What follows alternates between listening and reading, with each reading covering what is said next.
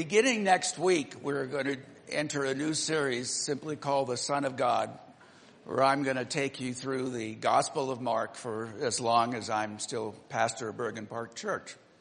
We are getting ready for the transition of a new pastor when I will be retiring. That'll be sometime, hopefully in the first half of 2017. This week is a great week as we're entering a new series to do some reflection. And if you've been alive and breathing and conscious, you know that we just went through one of the weirdest elections since I've been alive. And it's funny because I kept looking at what was going on in our election process, both primaries and the general election, presidential election. And I was reading through my one-year Bible, which for me is an 8-month Bible, so the last 4 months of the year I can mess around a bit in my quiet times.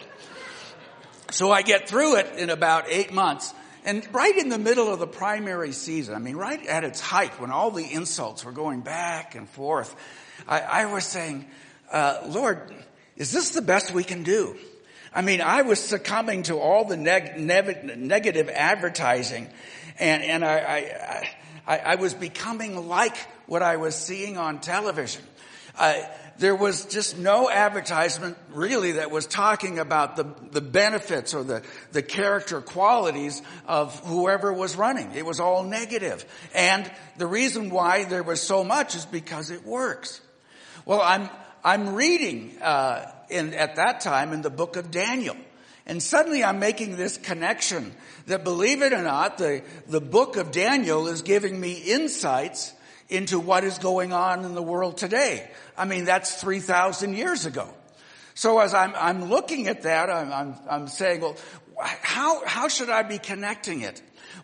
How does what's going on in our current culture in some ways have parallels to what's going on in the days of Babylon? And when Daniel was exiled to Babylon and then later to Persia, and he comes into a culture of all foreigners, more than that, of huge empires that worship foreign gods. And as far as Daniel knew, he and his 3 compatriots, Shadrach, Meshach, and Abednego, and maybe some small colonies of Jews, were the only ones in the empire who were worshiping Yahweh at the time. And they found that their faith in their God shaped the character that they demonstrated to the culture around them. More than that, their character shapes the morality that they display, and that morality is the basis of their major decisions of life. In our election cycle, do you realize that it's been reported that Bible-believing candidates voted 75% to 25% for the candidate who has been proven to be sexually immoral, taking advantage of every tax and building code that he could, and more than that, refused to publish his own tax records.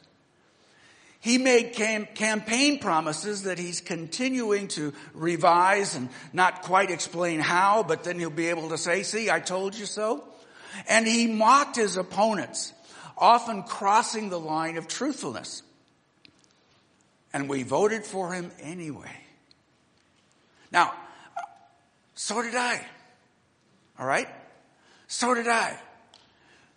And yet I know many Christians who go, yes, but I'm not proud of it. I know many who said, well, it was the best of 2 evils, etc., etc. Have you ever felt that you're now in a culture where being good and helping others and not seeking attention to yourself and expecting others to do the same, that these values just don't pay off anymore? They don't get you ahead. Do you ever sense that you're in a current culture where your faith isolates you, both at your work and in your social relationships? Do you ever feel that you are confused that spiritually and morally our nation is to be, deserves, you might say, to be flushed down God's toilet? Do you ever sense that immoral people are getting ahead with no accountability, no justice? We've been through scandals in the IRS. We've been through scandals in the Veterans Administration. We've been through a season of time where it appeared to be that both, people hated cops. Simple as that. And suddenly I realized that, if you read, and even if you take time this week to read just parts of Daniel, like the first 9-10 chapters, and then read Esther, you're going to understand that as isolated as you may feel, as alone maybe in your social context, in your work context, as you may feel as a believer and follower of Jesus Christ, that like Daniel and like Esther, you can thrive in Babylon. Now, when I say thrive, I'm going to be talking about how Daniel should live and therefore how I should live in a culture that is growing less and less Christian. Now, if you're wondering, how can or not how, but why does God do this? Why does it seem like evil people get ahead and the good people don't? Read Psalm 73 and listen to Gary McNally's sermon on that. It was about a year ago, I think. And he does a great job as to the why. But we're going to talk about how. And if you want to thrive in Babylon, if you want to understand that you need a new perspective so that you're not always whining, but instead you're learning how to be a person of deeper influence in a secular culture, then here is what we have for you. An understanding, first of all, that there's a heavenly perspective saying that our adversity is probably also God's activity.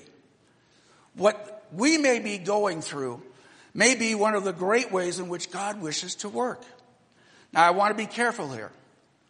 Some of you are going through messes and health issues and financial issues where I am not trying to be cavalier about the depth of what you're suffering. Please, don't take me that far.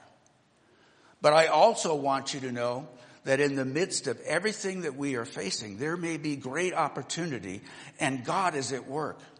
It says this in Daniel chapter 1, verse 2. It begins really this way. And the Lord, see that word? The Lord delivered Jehoiakim, the king of Judah, into his hand, Nebuchadnezzar's, along with some of the articles from the temple of God. These he carried off to the temple of his God in Babylonia and put them in the treasures of his God. So all these things that were set apart and called holy and only for the worship of the Lord God, these now are captured, taken away along with the best and the brightest of the country, taken first to Babylon and then eventually to Persia, and there they're employed there. And as you read that, you got to understand that the heavenly perspective is it was not an Assyrian victory. Now, in history, we would read about the battle. In history, we would be, they would explain it that the Assyrian army overpowered the armies of Jerusalem. But this says it was really the removal of God's protection over his chosen people.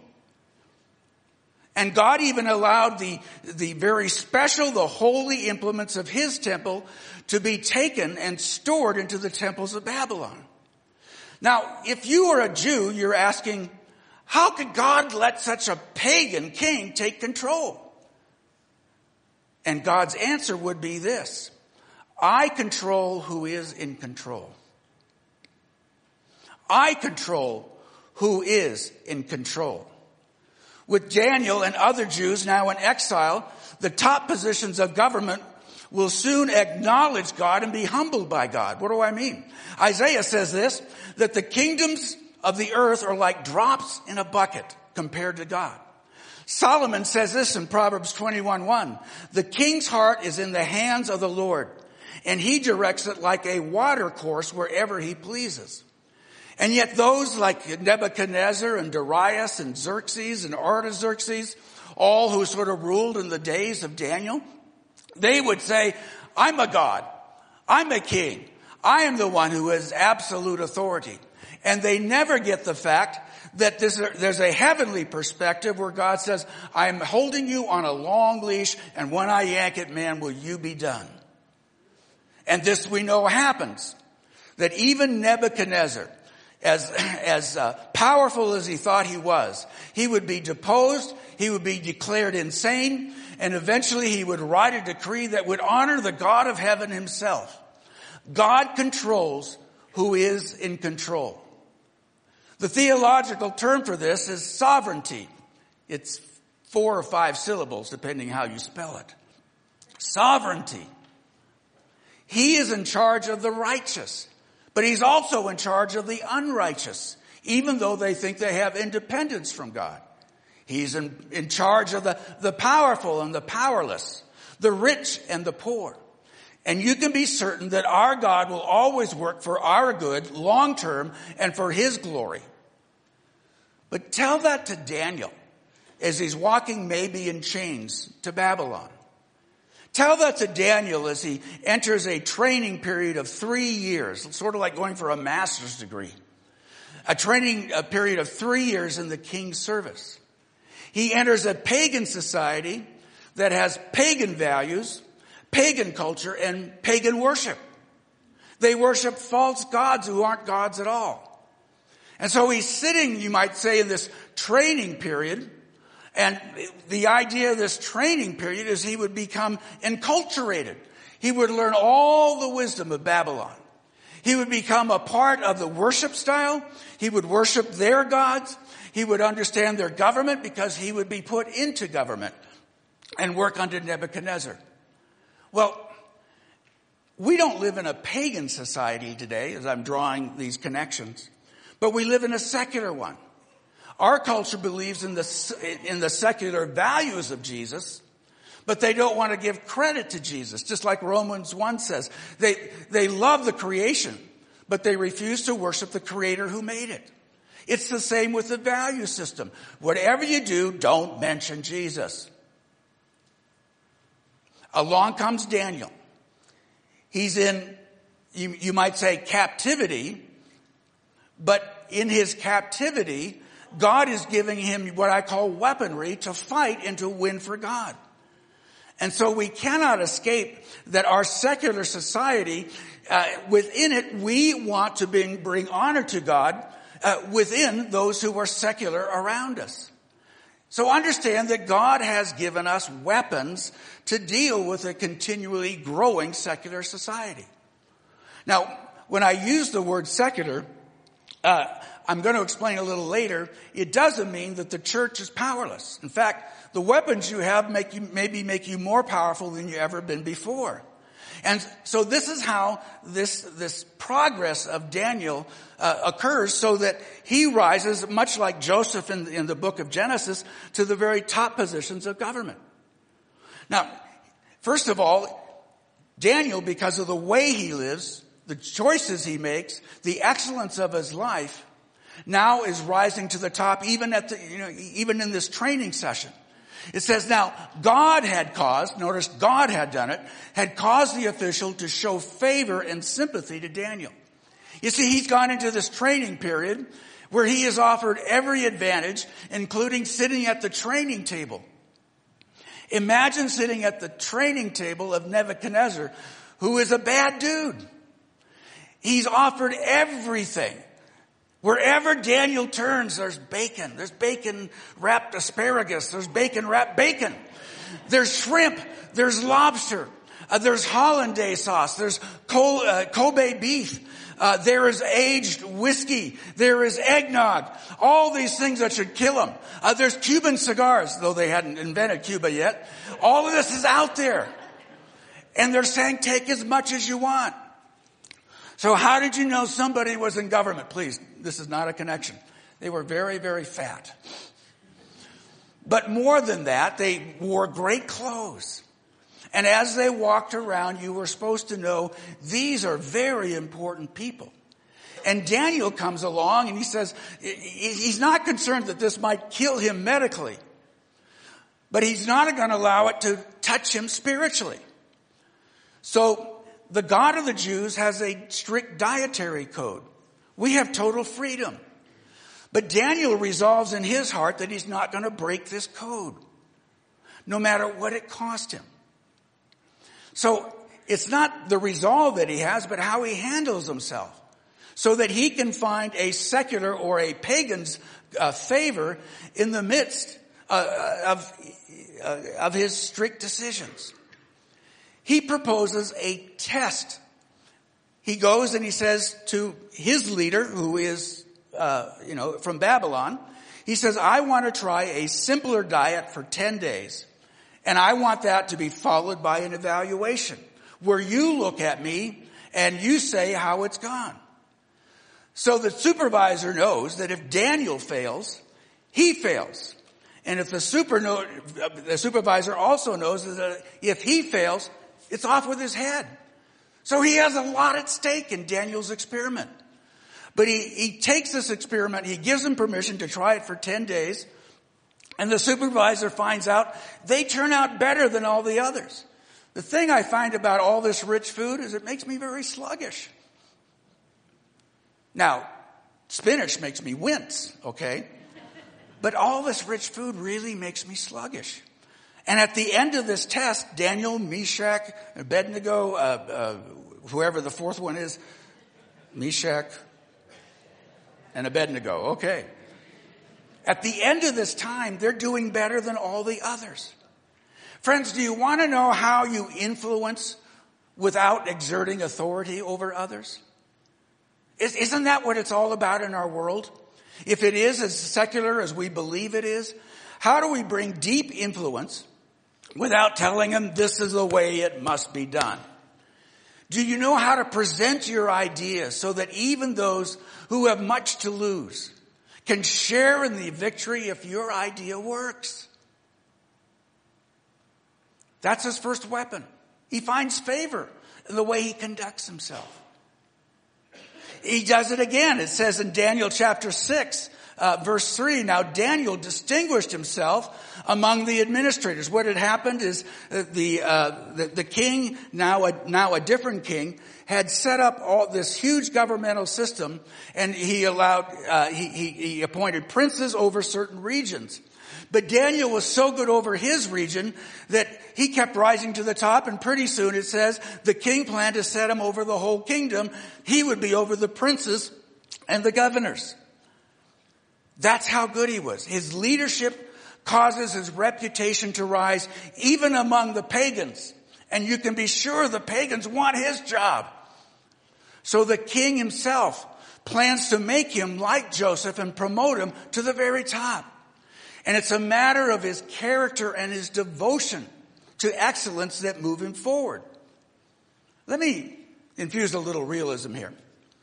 I would say that if Daniel was to take all the tests that got us in and out of college, that he would be considered a 1%er.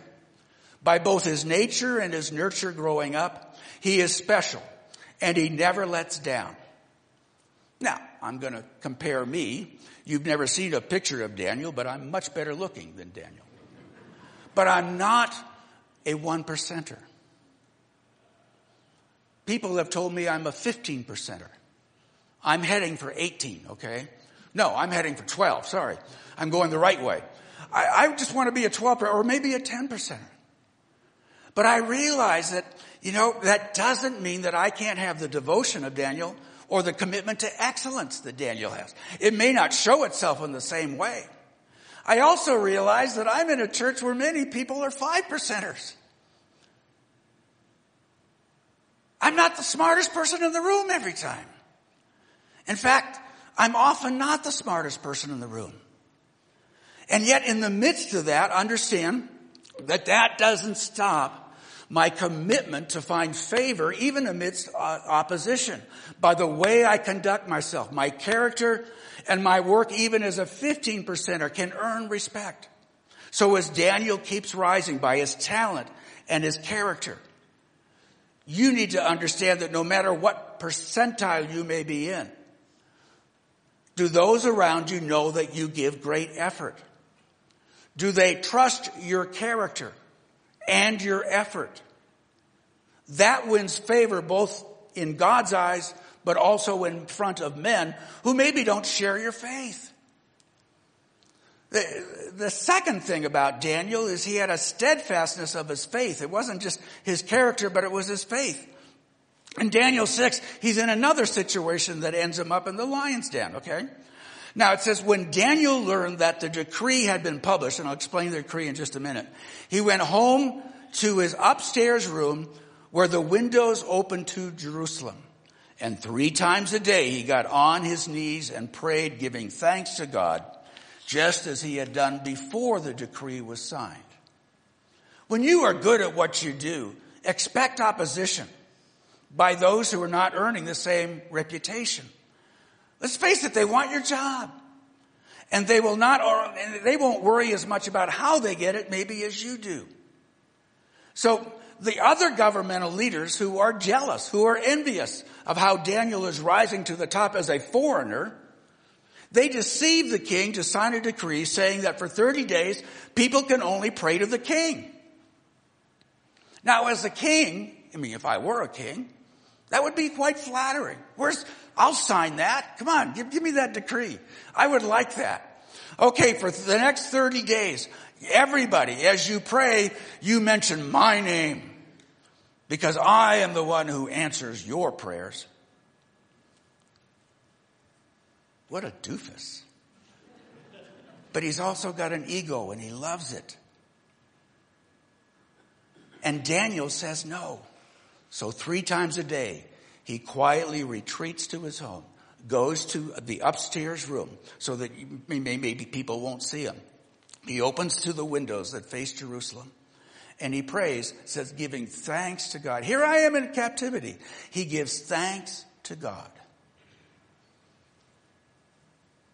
Have you ever been in a situation where the majority have a great idea, but it crosses ethical lines and they ask, what do you think?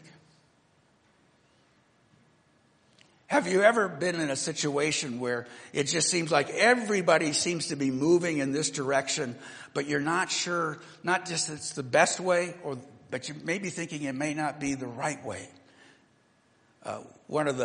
In fact, I've had 2 situations. But one man mentioned that in his company, he was working with a marketing team that wanted to sell the product that was being produced, and this team thought of a great marketing campaign.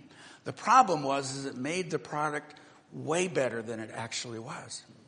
And it made promises about the product that everybody knew could not be delivered. And he had to make a stand. And he says, guys, as your leader, I think we need to find something that's going to create long-lasting customers, people who will be with us for a lifetime. Instead, this will help people maybe for a month. And they find out we can't deliver, they're going to drop us.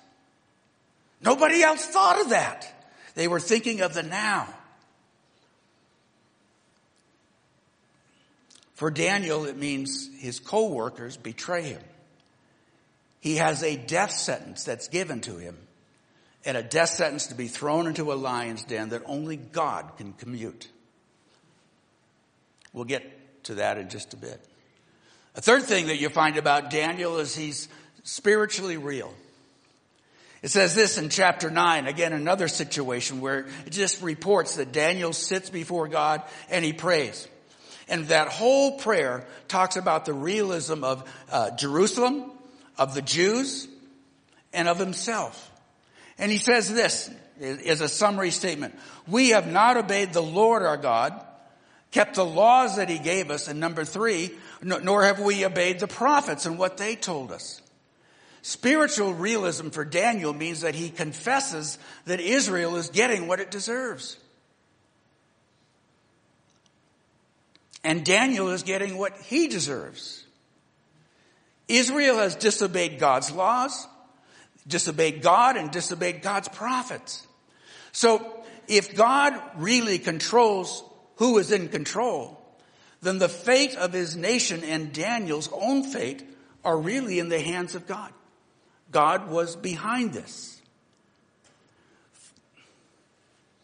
Do you realize the difference between whining about the United States and its government, and confessing to God about it. You give me any 3 old men, and I'm one of them, and we can sit over coffee and tell you everything that's wrong with the United States of America. And I've done it. And I'm good. I'm an expert. Just give me 10 minutes. Or I can listen to 2 other people for 10 minutes each. We have the privilege of knowing, hey, we're right. But we're not doing anybody any good. Daniel does not whine, but he confesses to God. Do you know that it's being reported that the church is declining in current surveys, so that it's becoming far more of a secular nation than a spiritual one? When you mine the data, what you're finding is that the Bible teaching churches are actually, surging in some ways. They are growing. But it's those that have left God's word that are declining. And it's becoming quite dramatic. So the nation is becoming more secular. Pray for your nation. And as you pray, confess the sins of your nation and confess your sins. You see, it's not just government. It's my government. It's not just my co-laborers. These are my friends. These are my neighbors. And I find that as I confess my sins, I'm far more aware and able to deal with other sins that I find way too easy to find. Way too easy to recognize. I am not morally superior to anyone.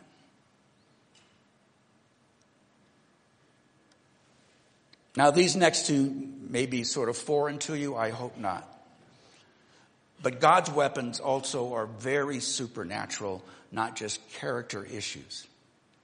God's weapons, the next one is the intervention, where God steps in and he does what should not be done. And because of that, people turn to him.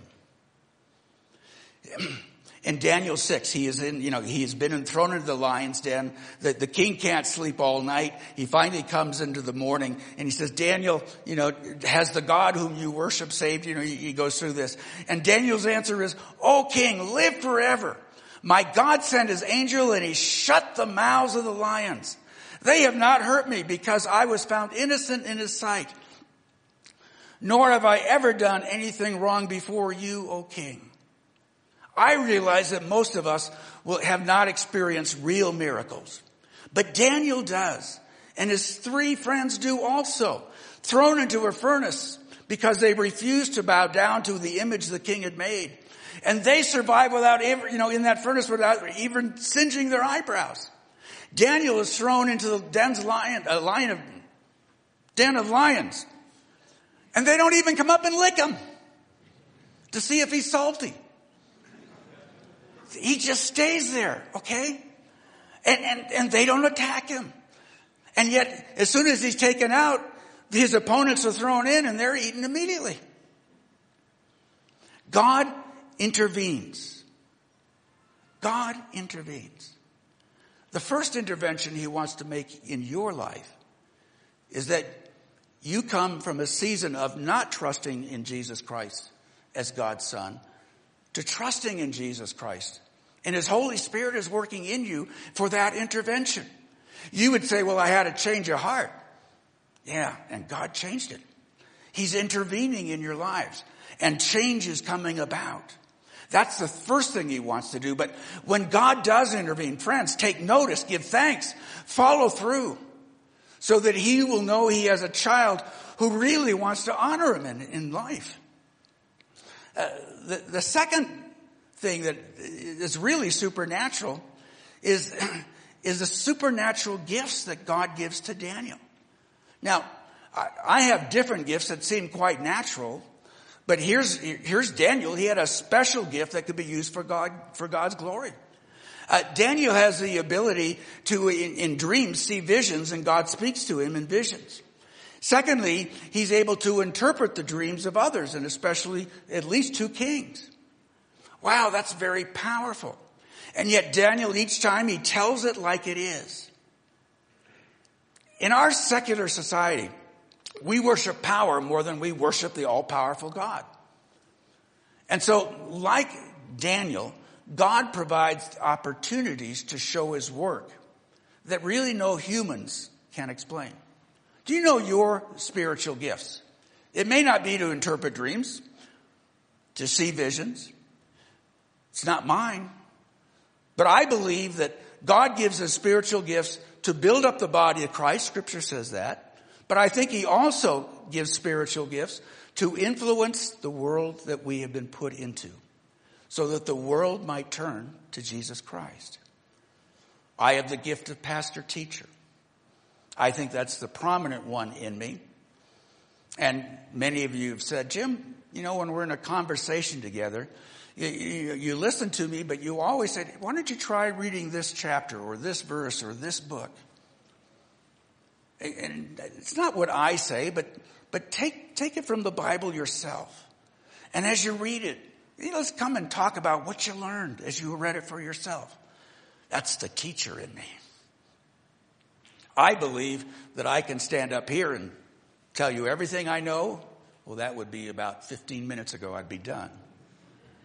But I can open up God's word and instruct you from what he has for you. More than that, I believe you can do it yourselves. But now the pastor part of me.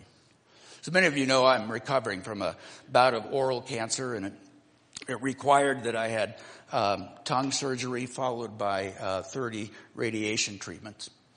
And in those radiation treatments, people were calling to say, can I give you a ride to the doctor? And it was wonderful. Several came from the church, but several, I don't know how they found out, were just friends in the community. Well, understand, when I call these friends in the community who aren't known as Christians, when I call them and I say, let's have lunch together, they say, yeah, how about in 3 months? But when I have a need, they say, oh, I want to help Jim. They've got good values. So I'll drive Jim back and forth. It takes an hour. And there's no food. And we don't listen to talk radio. We just talk to each other. Half an hour down, half an hour back. So one of these friends is driving me, and we're having a good time. And he's a wonderful storyteller. And just before we get to Lutheran Hospital, I'm thinking, God, I've been wanting more time with these people forever. This might be an opportunity that you've given me because of my cancer. So I just, in that first session we had together driving to the hospital, I say, would you say that you're anti-Christian or anti-church? He has no problem. And he starts telling all these stories of his rural church on a ranch in northeastern New Mexico, and all of the hellfire sermons, all of the legalism, all of the finger shaking, all of the guilt. And he just goes on and on and on. Now the pastor in me needs to come out. So we're driving back, and he wants to tell more stories, and he's really a good storyteller. I could be enwrapped in him. But before we leave, before he drops me off, I don't remember my exact words, but they went something like this. You need to be careful not to let a bad church experience keep you from the joy of an authentic relationship with God. That wasn't my exact words. Because when I said it, I got out of the car and I said, boy, I need to remember that. I immediately forgot it. But again, do not let a bad church experience keep you from the joy of an authentic relationship with God. It's the pastor in me. And then I said, let's do this again real soon. And I won't, not because I have cancer, but because I'd love to have time with you. And then now when I meet him in the market, see him in the community, I'll say, yeah, we ready to get together again? He goes, no, not at all. I said, okay, no rush. Your spiritual gifts are God's weapons. Listen to that. Your spiritual gifts are God's weapons. Yes, to build up the body of Christ, but also, like Daniel, to bring a secular society to its knees. Let's pray. To its knees, Father. We are called, Father, to pray for our secular nation. We're called to confess its sins. We are not perfect. And also to confess our sins. And to bring our secular society to its knees like Nebuchadnezzar, like Darius, like Xerxes, one by one, through the ways that you have equipped us. Like Daniel, may we all stand out as living examples of transformed lives. All. And through those transformed lives, may those who remain secular hunger for more from us. And we ask this in Jesus' name, and God's people said, amen.